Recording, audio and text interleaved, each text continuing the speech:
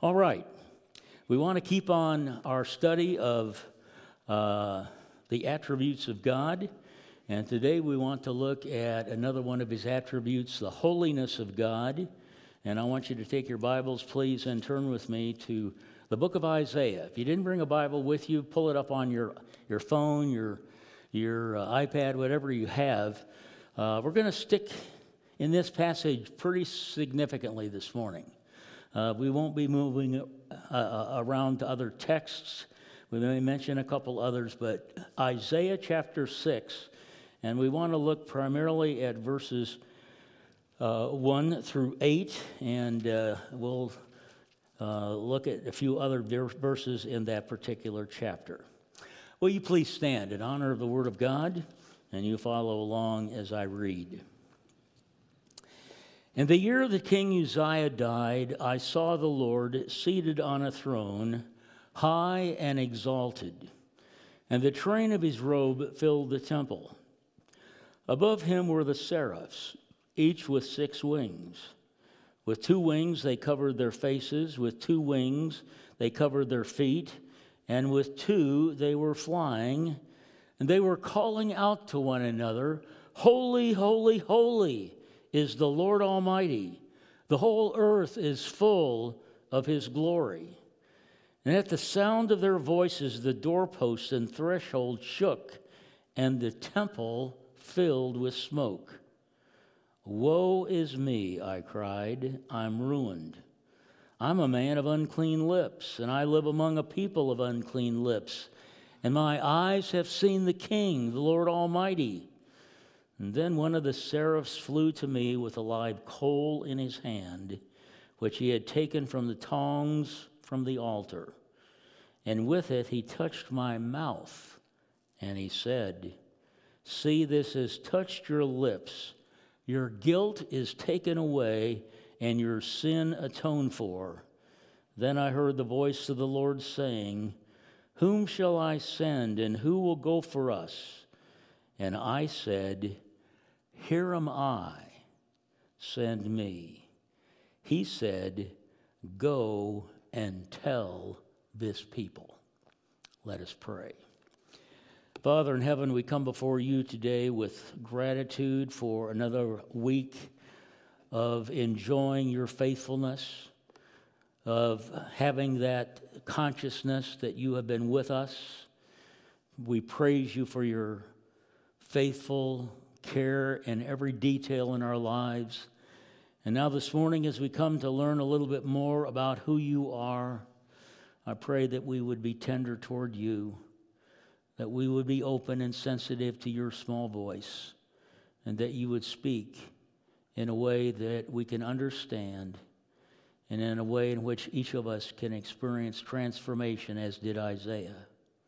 We love you. In your precious name I pray. Amen. You may be seated. God calls his people to holy living. I want to say that one more time. God calls his people to holy living, but very few of us understand and know the God of holiness. Now, holiness is a word that causes a lot of confusion and misunderstanding. We sometimes have the wrong idea of holiness. Well, let me help to kind of clarify things for us this morning.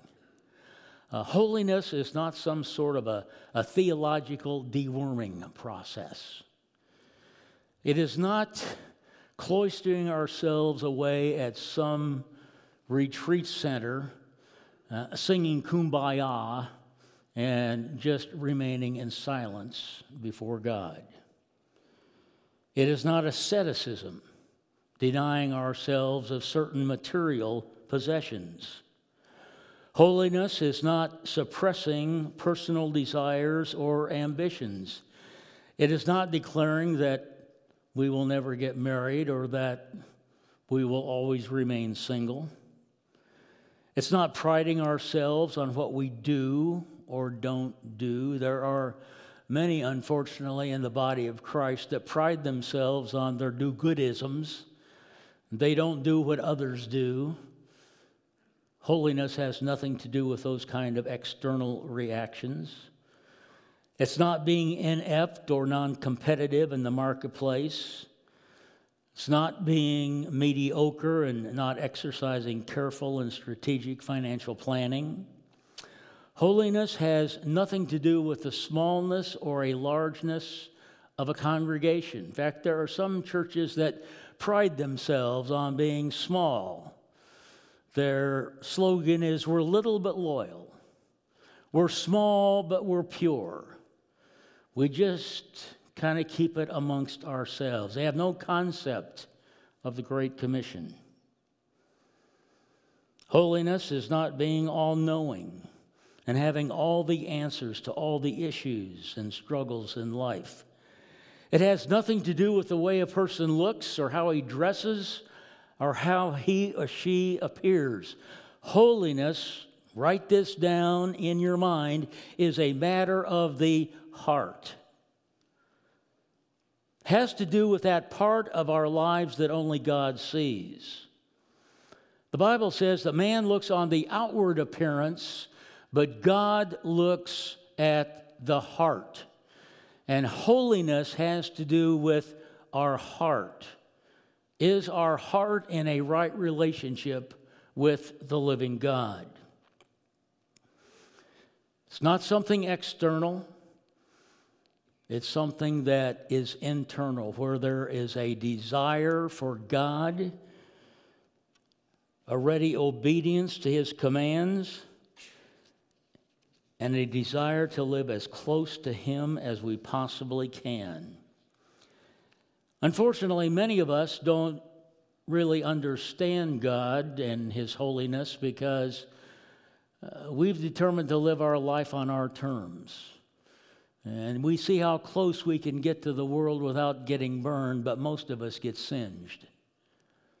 And the problem is that when everything is external and there's nothing internal that is being changed in our lives, we have a tendency to grow cold toward God. Today I want us to get a handle on holiness. I want us to understand how holy God is. It's interesting that that word holy appears some 600 times in the Bible.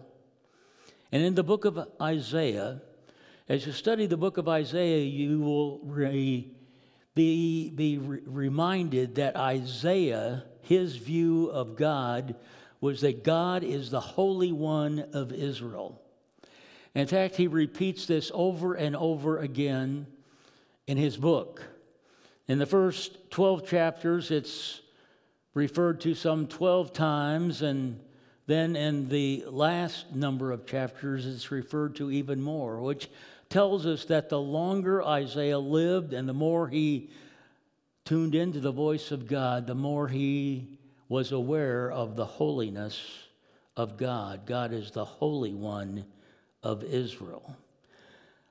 And Hosea affirmed the same thing. "For I am God and not man, the Holy One among you. I will not come to wrath." Now, as we dig into this subject of the holiness of God, there are two principles that we need to keep in mind. Number one, the root word holy literally refers to the action of cutting. And hence, holiness came to be defined as something that is separate or set apart. And so the first principle we need to understand that God's holiness is His separateness, His otherness, His distinctness apart from the rest of His creation. God is completely unlike anything He has created. You see this in Exodus 15:11. "Who among the gods is like you, O Lord? Who is like you, majestic," here it is, "in holiness, awesome in glory, working wonders." So when we think about the holiness of God, we need to think of Him as being absolute separate, other related, other mindful than his creation. He is awesome. He is in a category all by himself. Dr. William Evans, in his classic work, The Great Doctrines of the Bible, says this, quote, God's holiness is the one attribute which God would have his people remember him by more than any other, unquote. Later on, this word holy took on the ideas of purity and brightness. And so the second principle, and you see it there in your program, is God's holiness is his moral perfection, his consummate purity, his brilliant light in contrast to human darkness. And again, you see this in 1 John 5 and verse 1. This is the message we have heard from him and declare to you, God is light. In him there is no darkness at all. The original there is not even a speck of darkness in God. He is absolute, pristine, brilliant light that no one can gaze upon and even live. And so in summary, the holiness of God refers to his separateness from all that is evil. And secondly, it refers to his absolute, consummate purity and perfection. R.C. Sproul, in his work, The Holiness of God, says this, quote, when the Bible calls God holy, it means that God is transcendently separate. He is so far above us that he seems almost foreign to us. And we talked a little bit about this a couple of weeks ago, the difference between God's transcendence and his immanence. God is a transcendent God, and when we speak about God's holiness, we're speaking about God as a transcendent God, but he is also a God who condescends and he comes near his people. He is both transcendent and condescendent. And the message of the Old Testament centers around the holiness of God. In fact, as you read the Old Testament prophets, every single one of them was in awe of God's holiness. God was to them, and he is to us today, so holy and so pure that our eyes cannot gaze upon him in all of his majestic splendor. He is a holy God who does not ignore evil, but will respond to evil and punish sin and iniquity that goes on and on unchecked. Now, the attribute of God's holiness is ascribed to each of the persons within the Blessed Trinity. According to Isaiah 41:14, God the Father is the Holy One of Israel. According to Acts 3 and verse 14, God the Son is holy and righteous. And according to Ephesians 4:30, God the Spirit is referred to over and over again in the New Testament as the Holy Spirit. All of the members within the Godhead are holy.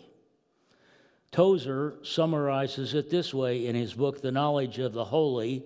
Holy is the way God is. To be holy, he does not conform to a standard. He is that standard. He is absolutely holy and with an infinite, incomprehensible fullness of purity that is incapable of being other than it is. Now, no other passage in Scripture helps us to understand the magnitude, the greatness of God's holiness than the passage we're going to look at this morning. And I want you to note the first few words of this chapter.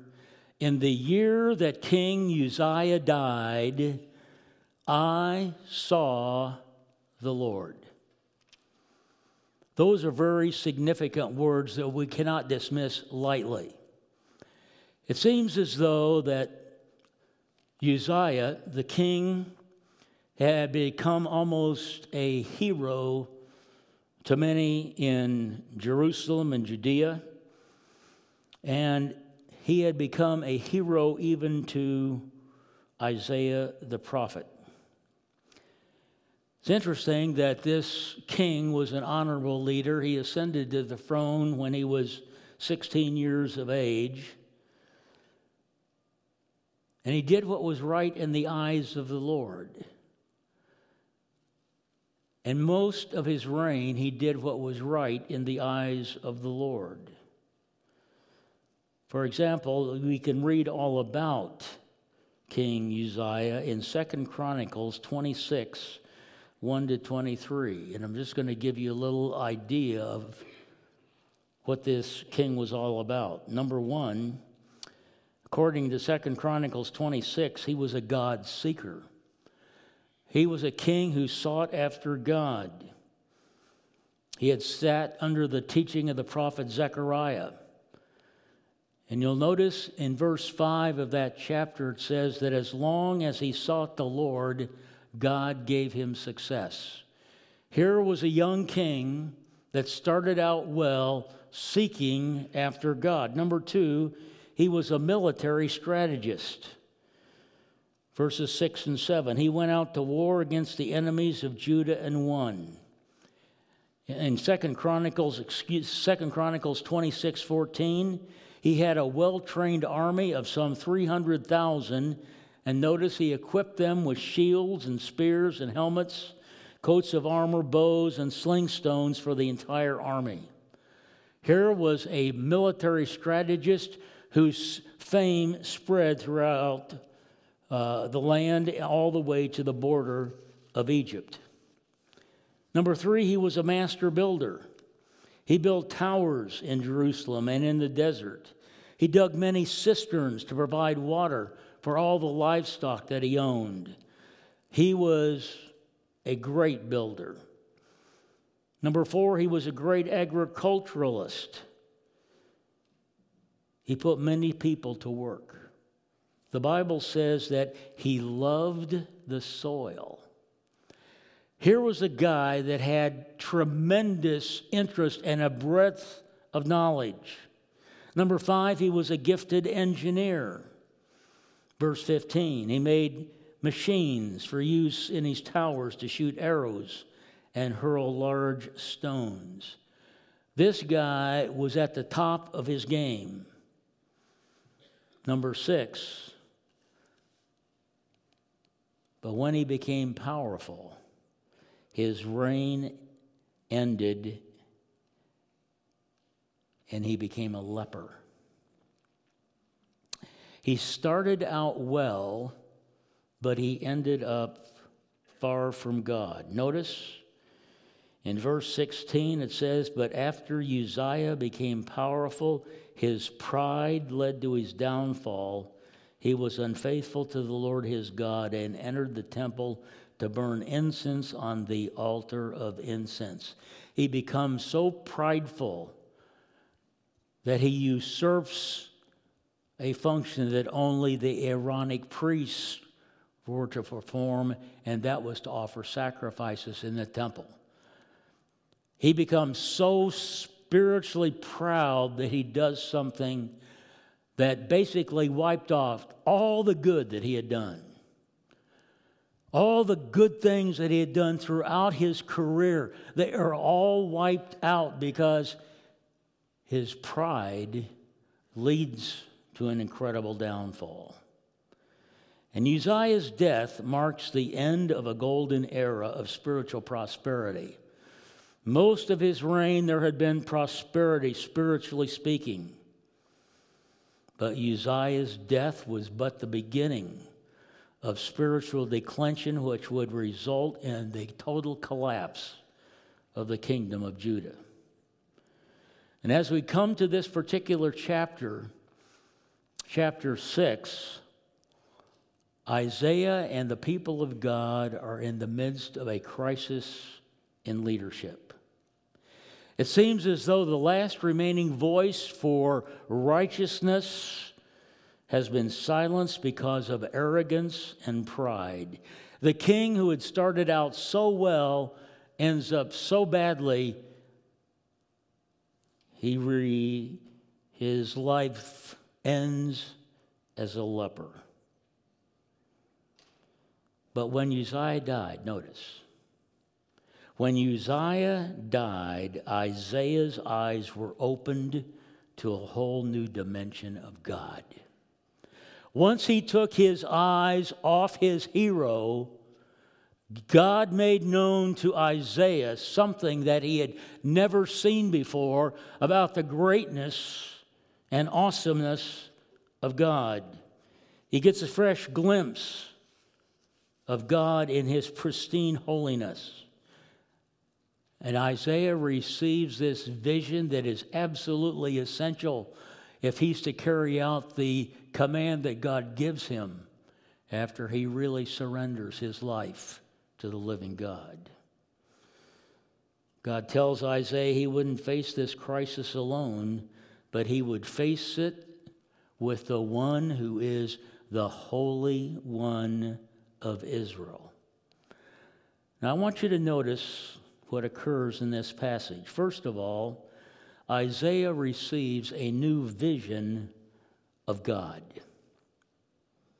When Lord Tennyson was dying, his friends asked him, "Is there anything that you desire?" And Tennyson replied, "A fresh vision of God." You and I have just come out of a pandemic.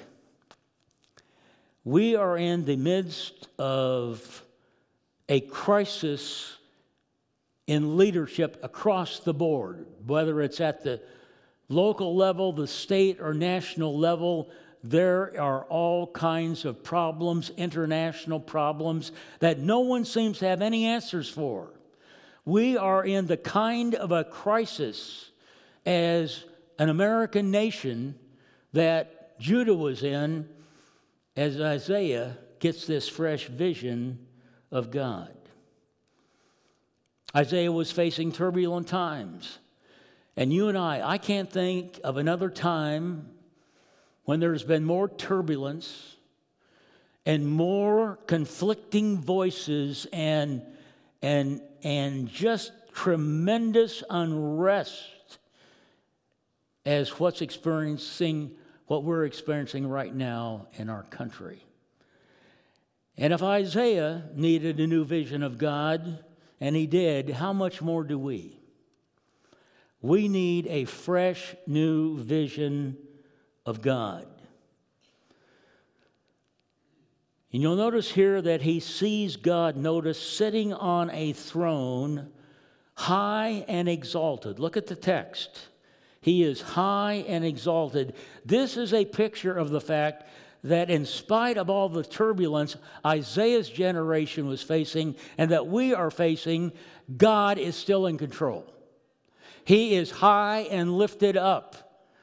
He is the Holy One of Israel. No one can compare to him. And it seems as though God is strangely silent. But in the silence, God makes known to Isaiah, and I believe he wants to make known to us this fresh vision that comes when our focus is upon him. Now, in verse 1, he is high and lifted up. He is sitting upon a throne, and the train of his robe fills the temple. You could translate it this way: the sweeping length of his robe fills the temple. In other words, the presence of God is so real that he completely engulfs the temple with his presence. It says it's filled with smoke. The presence of God is so heavy there that it seems as though the whole temple is engulfed. There's no room for anyone to stand. The temple is permeated with the presence of the Almighty. And as Isaiah beholds God high and lifted up, his train is filling the temple. He stands in awe, total awe of the Holy One of Israel. He's just about to be called into a ministry in which the sovereignty and judgment of God is going to be very clear. And he desperately needs to understand what God's calling him to do. Now in verse 2, above the throne of God stands the heavenly court. The seraphs, or you could translate that, the burning ones. These are heavenly beings that are hovering above the throne. Picture God high and lifted up on his throne, and overhead are the seraphs, which are heavenly beings who at a moment's notice are ready to do what God asks them to do. Now you'll observe that these seraphs, these angels, have 6 wings. 2 to cover their face in reverence. They are in awe of the one sitting on the throne. 2 to cover their feet in humility, for they realize their own unworthiness in comparison to the one who is seated on the throne, high and lifted up, and 2 wings to fly, that is, to do whatever the king asks them to do at a moment's notice. And this entire scene is one of silence and awe and wonder as the presence of God fills this temple in Isaiah's vision.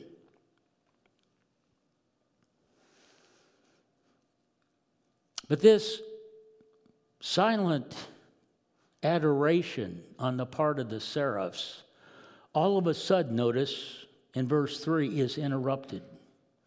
It's broken by a call and a cry of the seraphs, "Holy, holy, holy, holy is the Lord God Almighty. The whole earth is full of his glory."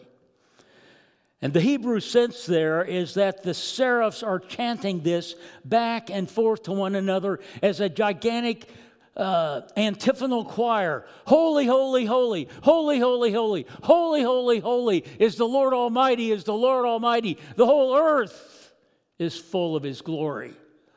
The silence is broken by this chorus from the seraphs, acclaiming the one seated on the throne as being the Holy One of Israel, the Lord Almighty. And this continuous chant of the seraphs leaves a lasting impression upon Isaiah as he views this vision that God is making known to him. And for the rest of his life, Isaiah sees God as absolute holy. He is the Holy One of Israel. And as he continues to unwrap this vision, it's obvious that his burning conviction is that he's not serving some pagan deity, but rather a God who is high and exalted, who is absolutely holy and pure.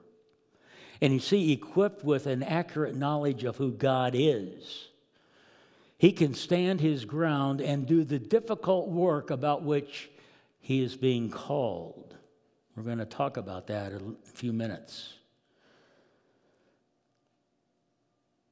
The holiness of God. Here's the rub. We live in a terribly unholy world. In fact, we have taken unholiness to a whole new level. What the human heart can imagine today is so evil. We even invent ways to do evil. Everything that is being talked about in this passage speaks about purity and holiness and righteousness. And yet we live in a world today where unholiness is paraded as just the way we live. We've actually advanced. We've gotten so good, we can do whatever we want to. We can just sin. Nobody seems to care about that. I mean, that's the mark of a progressive society, is it not? It's amazing to me. The unholiness with which many of us live our lives. And it's crept into the church.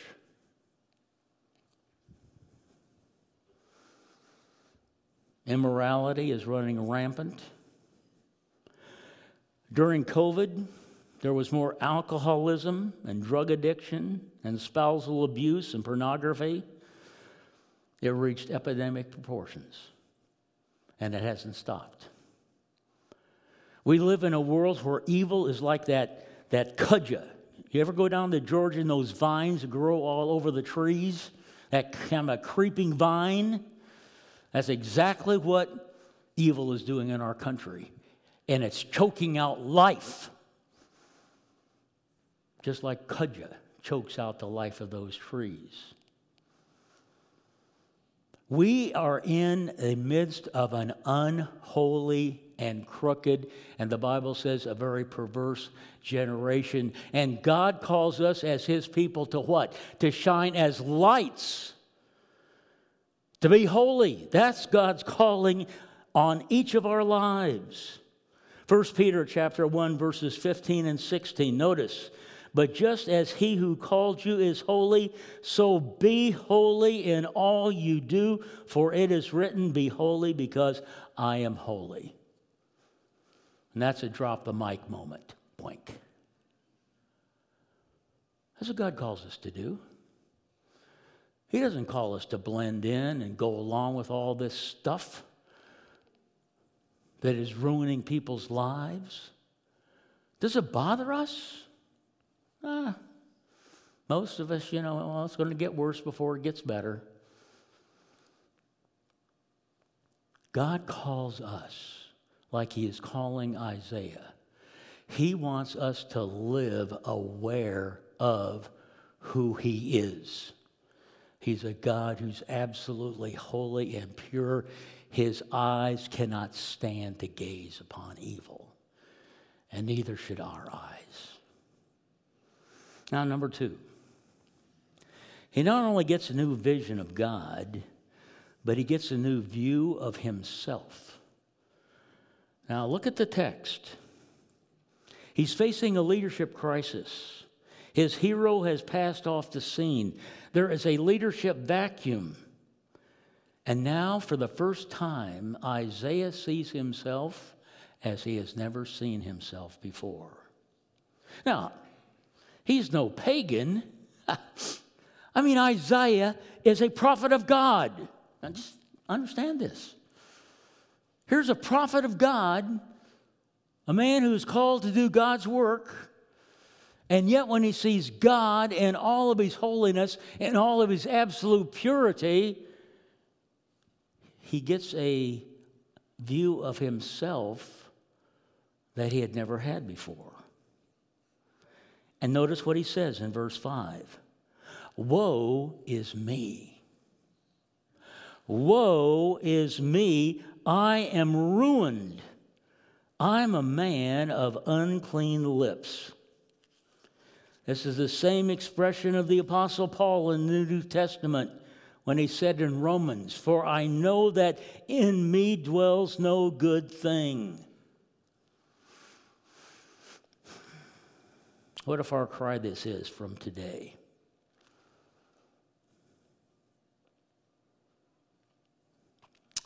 We live in a culture today that evil is rampant and people rationalize their evil. They want us to accept their evil. And if we don't, we're canceled. It's amazing. And it even happens in the body of Christ. We compare ourselves to one another. I don't do this. I'm a little bit better than that person. I do this. Goodness. We do so much rationalization in the body of Christ. We're all guilty of it. I'm guilty of it.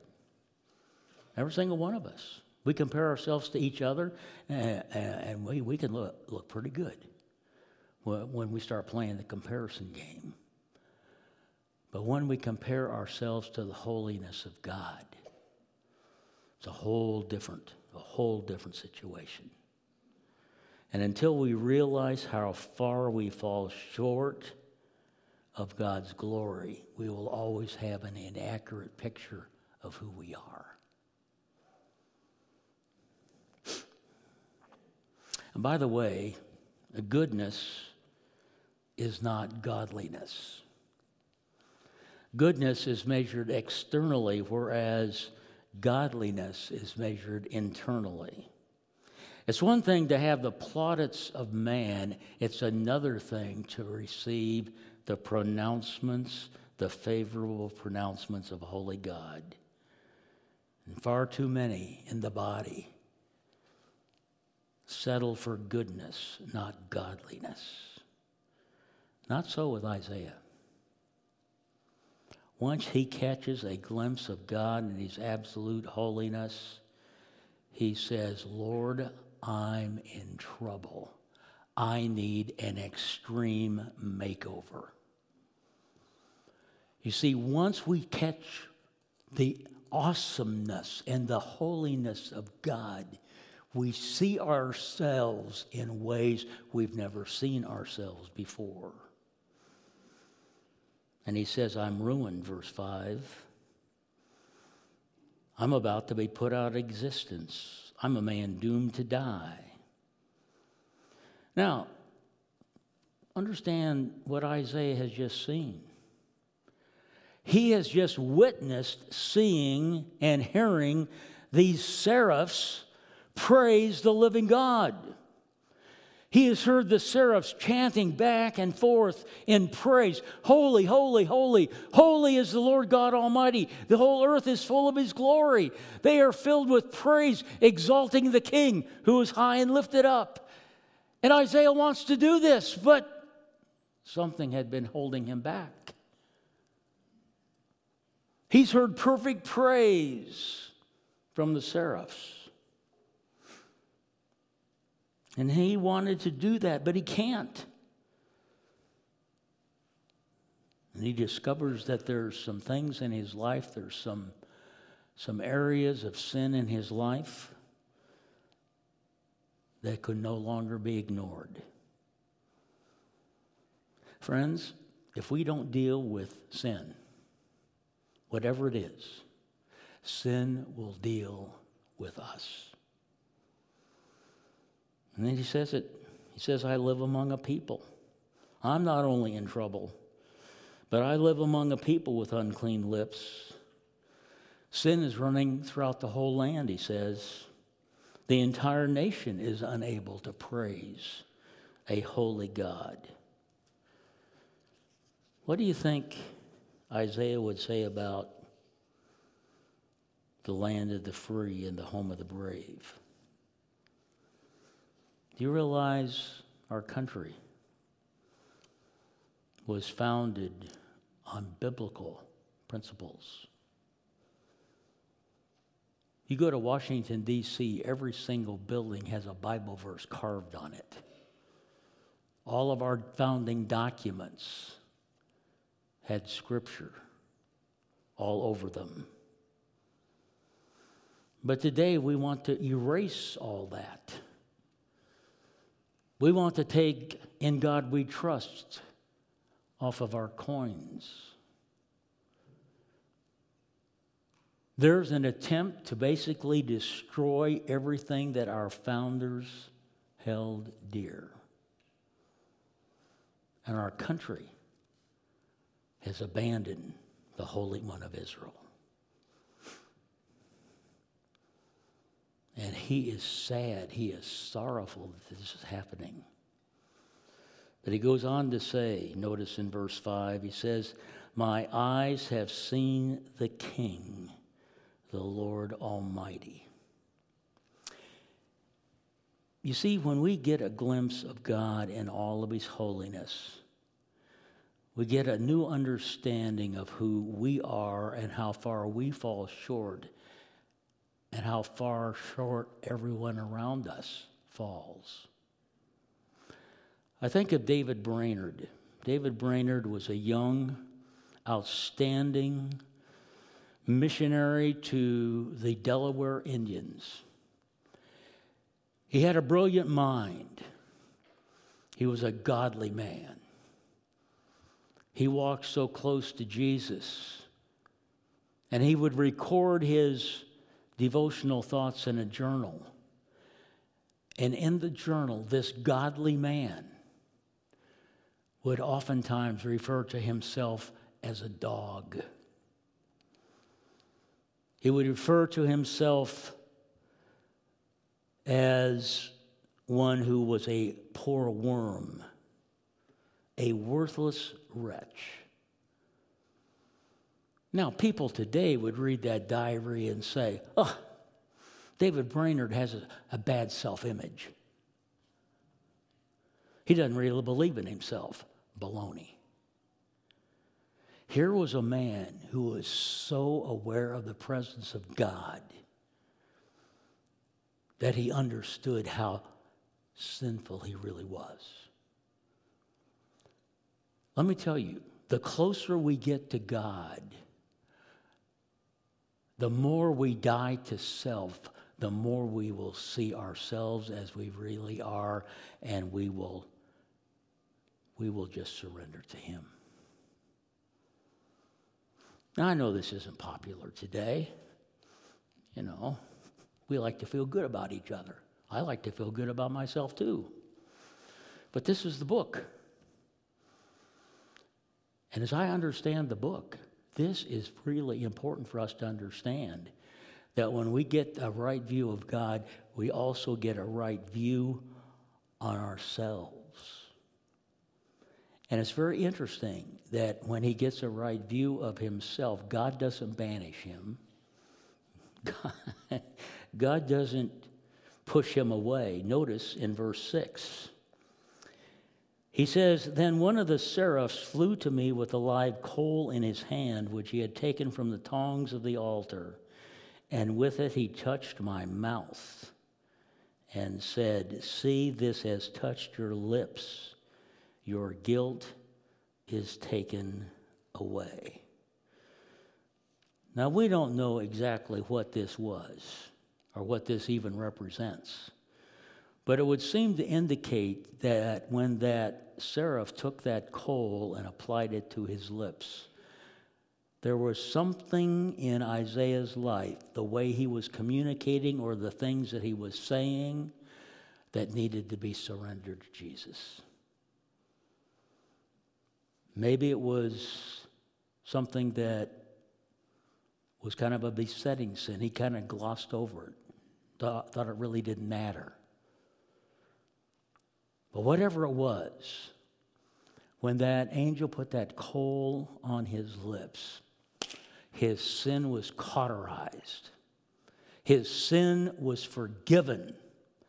And he is empowered with absolutely new life to accomplish all that God is asking him to do. You may ask the question, well, why was it necessary for Isaiah to be purified and cleansed? Well, John Calvin, the great reformer, answered that question with insight. Quote, "It was because the Lord intended to enlarge and extend his favor toward him and to raise him to a higher dignity that he might have a greater influence over all the people." In other words, it was important that if we want to be a suit of working clothes that the Holy Spirit can use, we need to make sure that the things, our besetting sins, those things that maybe we really haven't dealt with, we've kind of pushed into the corner of our lives, that those things be cauterized by the Holy Spirit. You know, oftentimes we wonder why God doesn't use us. And we wonder why it seems as though God seems far from us. And we wonder why we don't see great things happening. We can read about it. We see evidences of a God at work. And we wonder, why isn't God doing that for us? Well, can it be that maybe we're hanging on to some unconfessed sin? Maybe we're hanging on to attitudes that are not Christ-like, whatever it is. And we justify ourselves. We actually feel that we're justified in holding on to those feelings. You see, the mark of a surrendered Christ follower is that we surrender to Christ on His terms, not ours. It's interesting that coal was not only symbolic of spiritual cleansing, it was also symbolic of God's approval on Isaiah's life. Remember when Elijah was facing the people at Mount Carmel? They were trying to call down fire from heaven. And you remember only one sacrifice was consumed by God, and that was Elijah's. Because his sacrifice pleased God. And the question I have to ask myself, all of us have to ask ourselves, have we been consumed with God's fire? Does God have all of us? Or are there some areas in our lives that we are kind of keeping to ourselves, refusing to surrender? I don't know what it's going on in your life. I have no idea, but God does. And God gives Isaiah this fresh vision of himself. And Isaiah sees himself as he's never seen himself before. And then Isaiah receives a new voice to answer. Notice, after the Lord takes away his guilt, verse 8. Then I heard the voice of the Lord saying, "Whom shall I send? Who will go for us?" And I said, "Here I am, send me."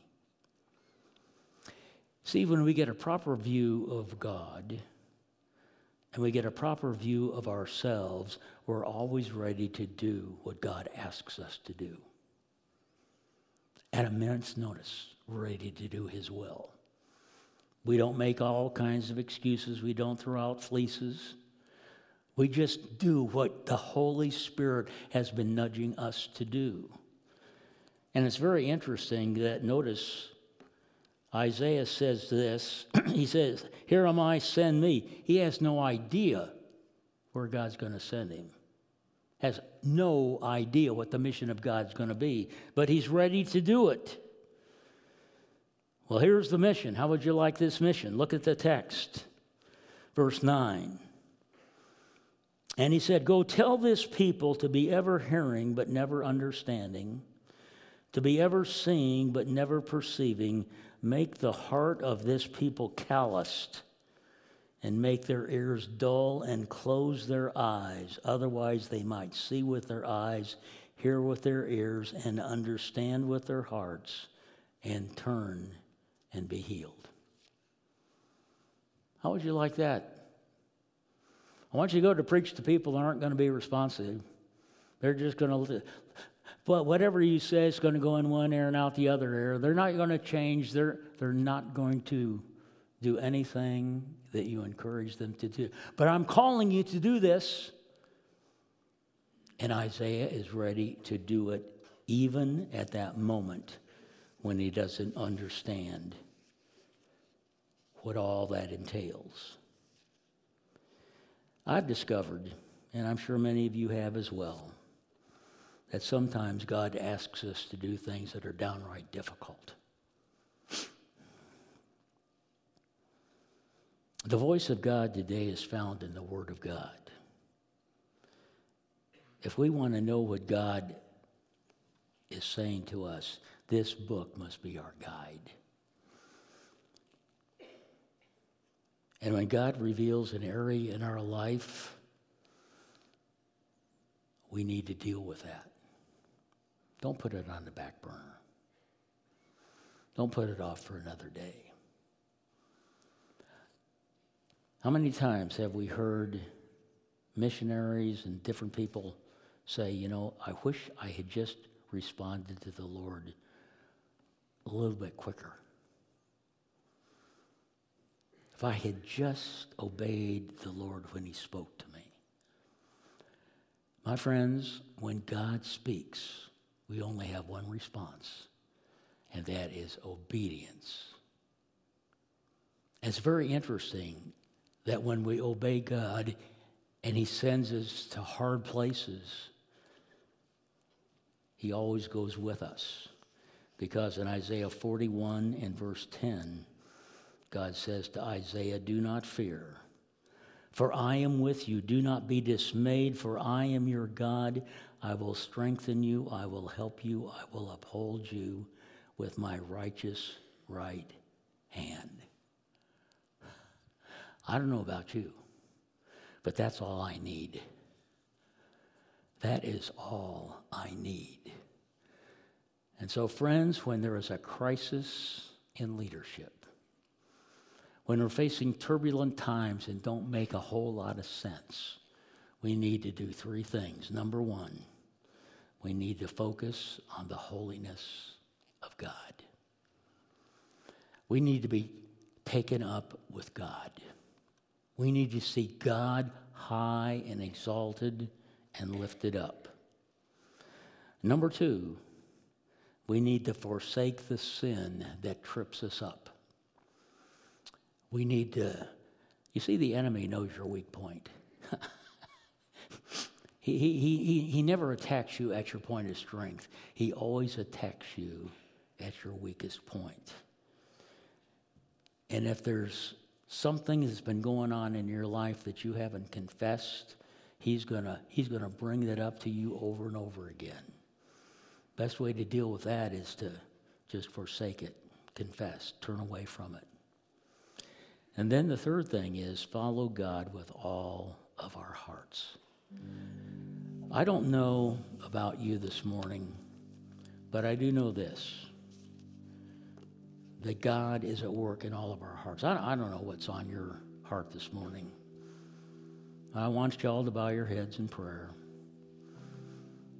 Do you need a fresh vision of God this morning? Is there something that you need to surrender that you've been kind of holding back from? Maybe God's calling you to do something you don't want to do, and you need strength to do what you know God wants you to do, but up until right now, you've been fighting this. But this morning, you just say, "Pastor, I want to surrender it to Jesus." I don't know where you're at this morning, but God does. I don't believe anyone is here by accident. There's some of you that maybe need to make a first-time commitment to Christ. There are others of you that maybe need to renew your commitment. You've kind of gone off the rails.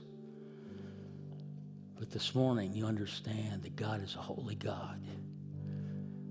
You want to praise God with all your heart, but something's been holding you back. If you've identified what's holding you back, this morning I'm just going to invite you. We're just going to play a little bit of quiet music.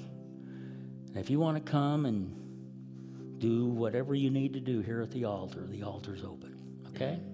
Just going to spend a few minutes. If you want to come, if you want to surrender to Jesus, whatever's on your heart, you can come. You can leave this place just like Isaiah did, with zeal to follow the Lord fully. So we're just going to take a few moments. Just get up wherever you are. You can come and do business with Jesus. Whatever you need to do, just come on down. You guys pray. Don't be looking around. God's at work. God's speaking to hearts. Let's just get right with God. Let's let him take over. Let's let him be our master and our Lord. Those of you up in the balcony will wait for you. If you need to come and whatever you need to do, just feel free to come. There be others of you who have come and pray with these that have come. Just come and surround them with your love and your prayers. God's speaking to hearts. Sweet way. Wait for just one more moment. I want to thank you for listening this morning. I've gone a little bit longer, but the Holy Spirit is here in a special way. Anyone else? Just open it up for a few more moments. I'm going to stay with some of these folks up here, and I invite elders and others, if you'd like to come and pray with these that are up here, please come. This is a holy moment. And as you leave this morning, I want you to leave with joy in your heart. That you belong to the King of Kings and the Lord of Lords, and that he has met us today in a very unique and special way. Father in heaven, we do love you. We do praise you for who you are. We are so unworthy. We need you so much. Thank you, Lord, for the sweetness of your Holy Spirit that nudges us toward you. And for these that have come and are just settling the issue between you and them, we give you praise. And as we leave here today, may we do so in the strong name of Jesus. Now let us stand and I'll give the benediction. And now may the grace of our Lord Jesus Christ, the love of God, and that sweet communion of the Holy Spirit be with you now and evermore, we pray. Amen. Good morning and Maranatha. God bless you.